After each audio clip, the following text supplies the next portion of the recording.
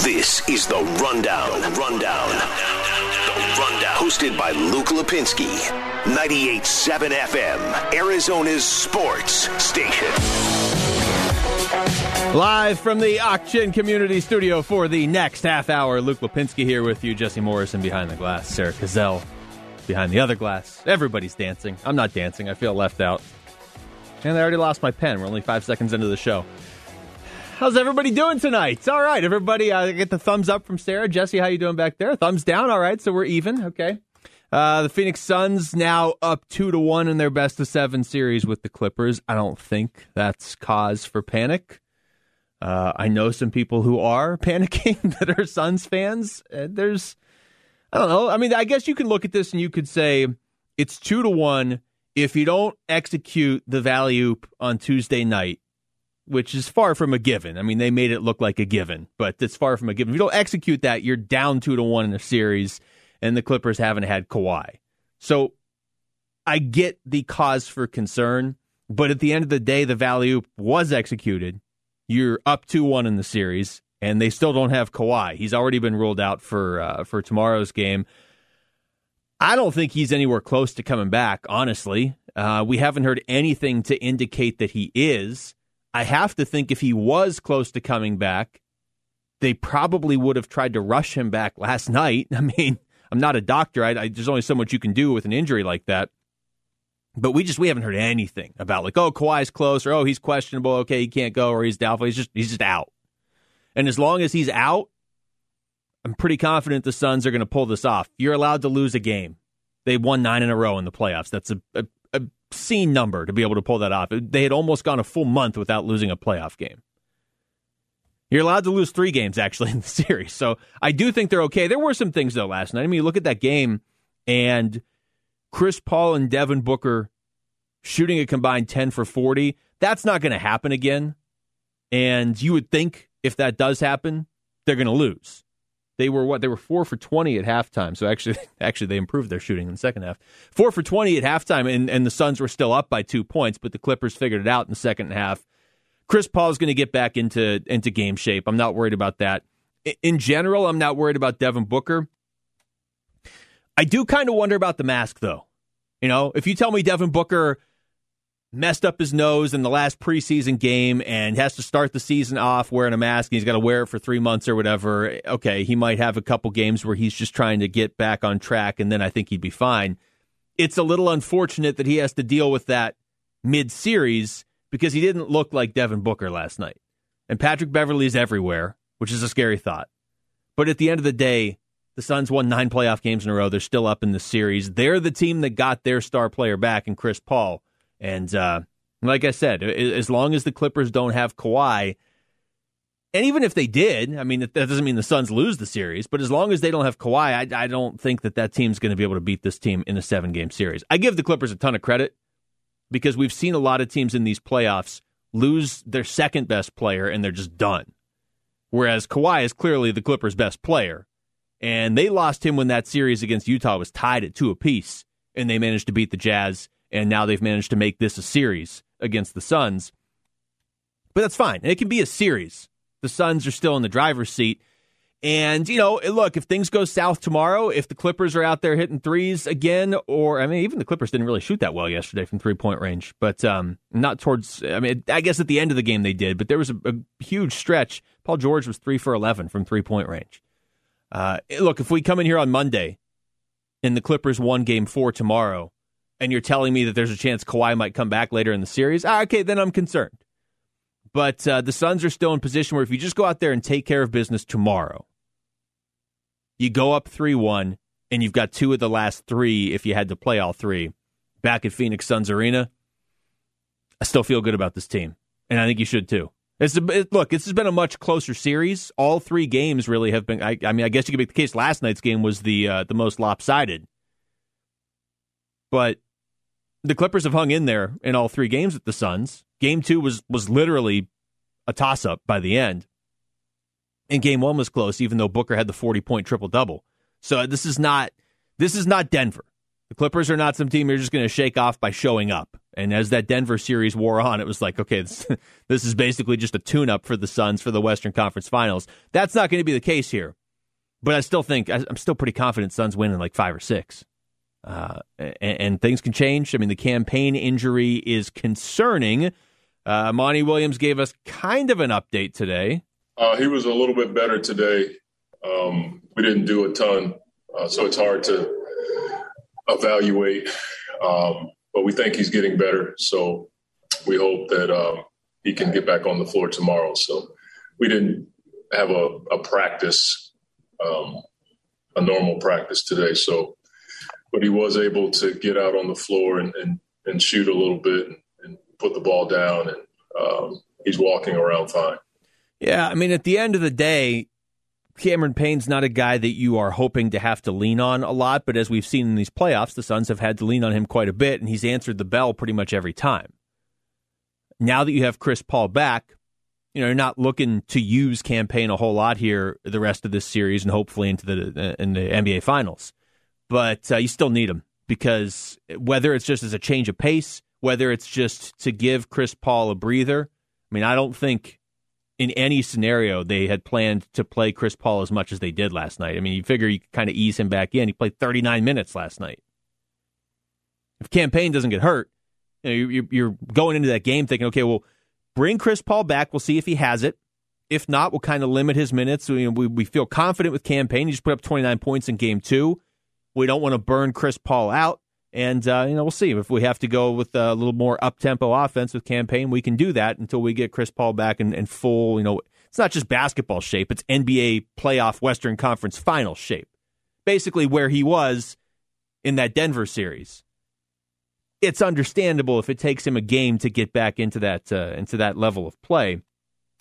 But now, there's some pressure. Certainly tomorrow. There's a lot of pressure on that game because you don't want to let this Clippers team feel good about what has become their identity in these playoffs, of being the team that can kind of toss the first 2 games of a series away and then still come back and win.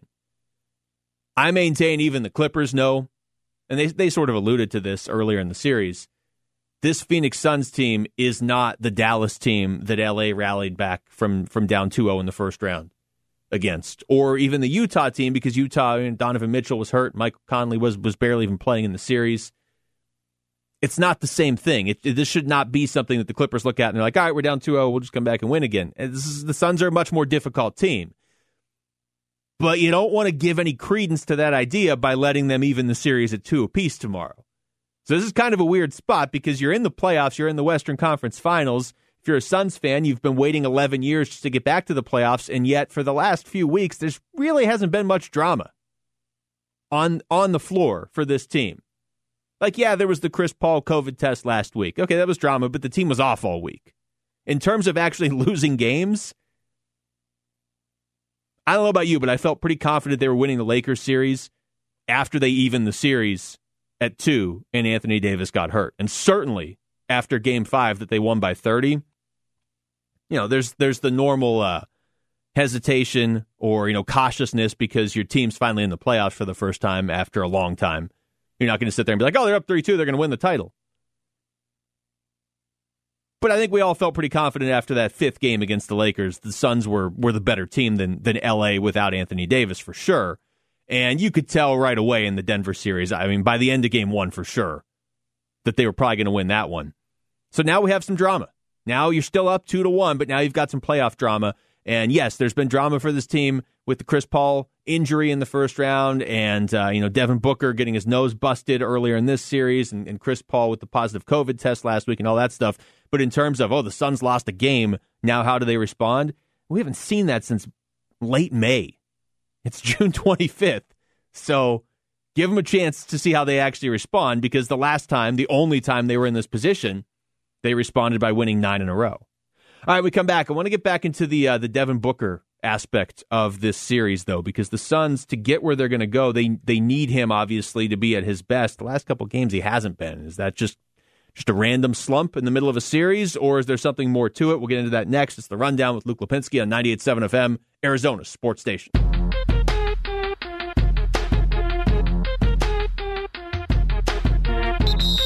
home of the Suns' run to the championship. 98.7 FM, Arizona's sports station, and the Arizona Sports app. Suns playoff coverage presented by Four Peaks Kilt Lifter. Luke Lapinski talks Suns Clippers now. Yeah, I want to be clear on Devin Booker. Nobody's worried about Devin Booker's play. He's been an absolute beast, really his entire career, and certainly in these playoffs. But in the last 2 games, he's got 35 points on 10 of 37 shooting. That's not Devin Booker. And last night, 5 of 21 shooting. And look, if you're looking at the outcome of the game last night, the Clippers won by 14. Maybe last night was just a game the Suns weren't going to win. You're not going to win every game.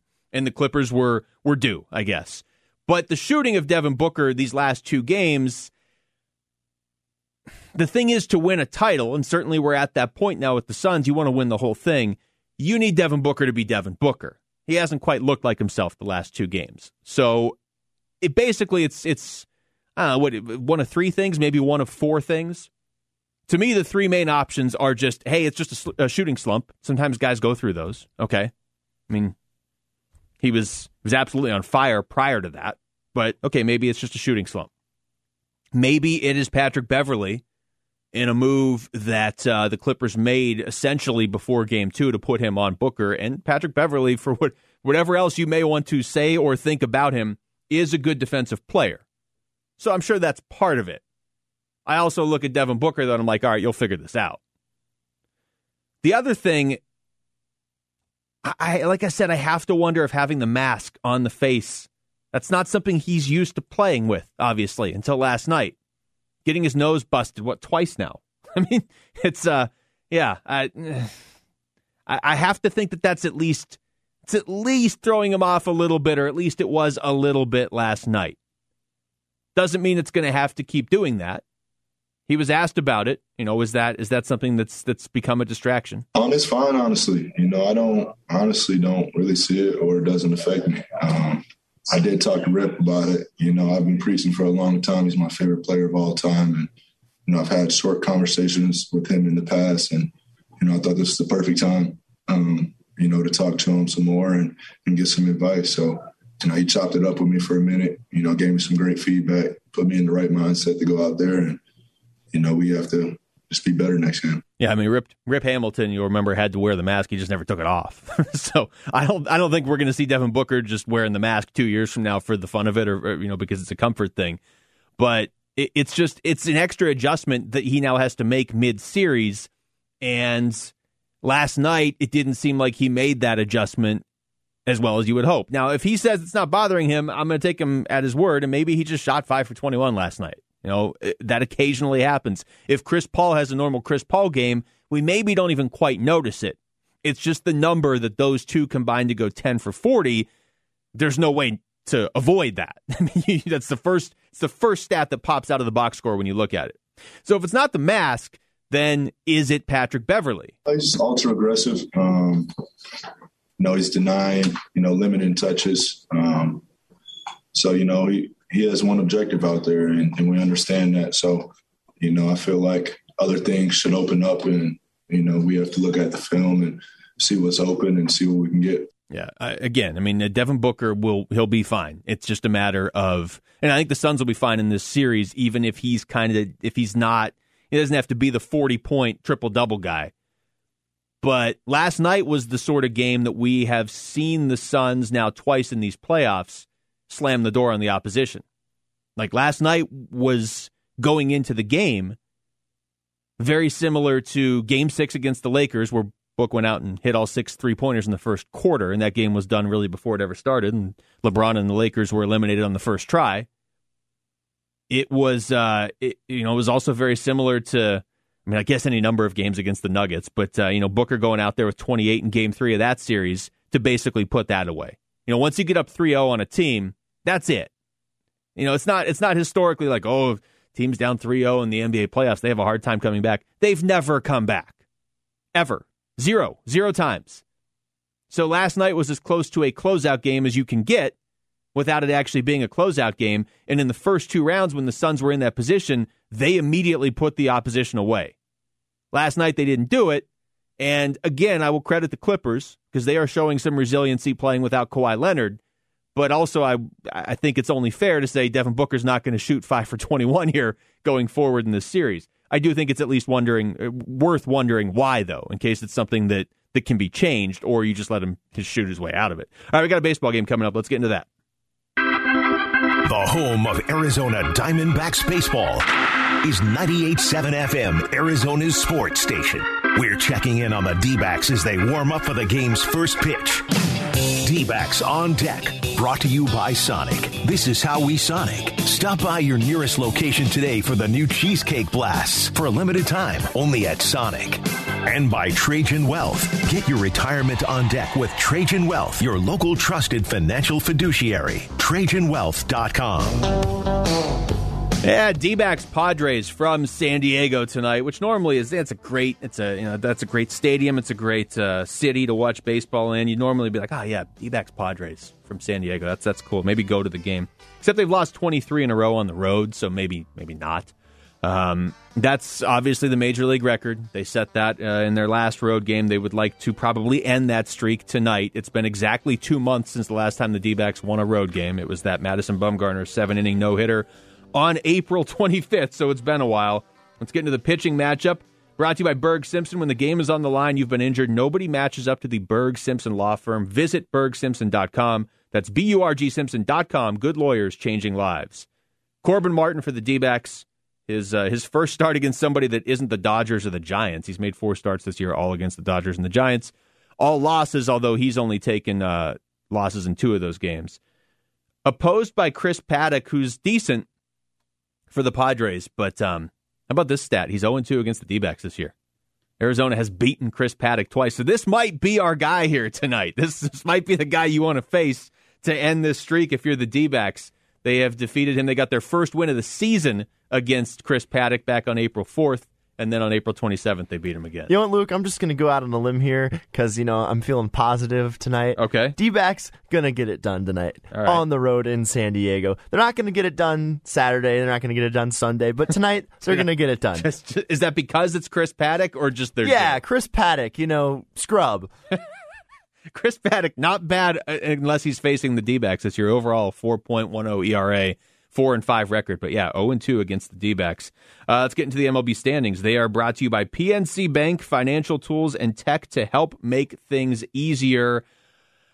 It depends what you're looking for with the D-backs. There are plenty of fans at this point who are like, hey, just get the worst record, get the number 1 pick in the draft. Right now, unfortunately, they are in last place in Major League Baseball at 21-55. 2.5 games back of the Baltimore Orioles. Nobody else is really in striking distance. I guess the Texas Rangers kind of. In the NL West, D-backs, of course, in last in the division. They are 28 games out of first behind the Giants. 23.5 back of the Padres, who are in second. So I'm not going to sit here and make the case for you that if they sweep, they'll only be 20.5 games back of the Padres, because that kind of seems trivial at this point. But the Padres have won 7 in a row coming into this game. They were a team with very high expectations entering the season, very high payroll, and they were just scuffling around 500 for a good chunk of games there until about a week ago. So the D-backs might actually be catching the Padres at the wrong time. All right, let's hit the keys to the game. Listen, man, I need you to be the key master. I am the key master. D-backs Keys to the Game, brought to you by Sell2 Sands. Take away the hassle of selling a vehicle yourself. Go to sell2sands.com today. All right, well, how's this for a key to the game? I mentioned that Arizona 2-0 against Chris Paddock this year, and they got to him early in both games. Their first win of the season came against Chris Paddock and the Padres. Took a few games, but their first win came against him, and they got to him for 2 runs in the first inning. And then the second time they got to him for 2 runs in the second inning later in the month of April. So I'm going to go with that because it is actually a blueprint for how they have won games against this pitcher in the past. Get to him for a couple runs early, and hopefully Corbin Martin can give you his best start of the season, because you gotta end this losing streak as soon as possible. You don't want to be building on this one. It's already bad enough that you broke a record that was almost 60 years old. 58 years old? 22 losses in a row on the road. All right, that's going to do it for us here tonight. Thanks to Jesse Morrison behind the glass. I'm Luke Lapinski. We've got D-backs and Padres next on 98.7 FM, Arizona Sports Station.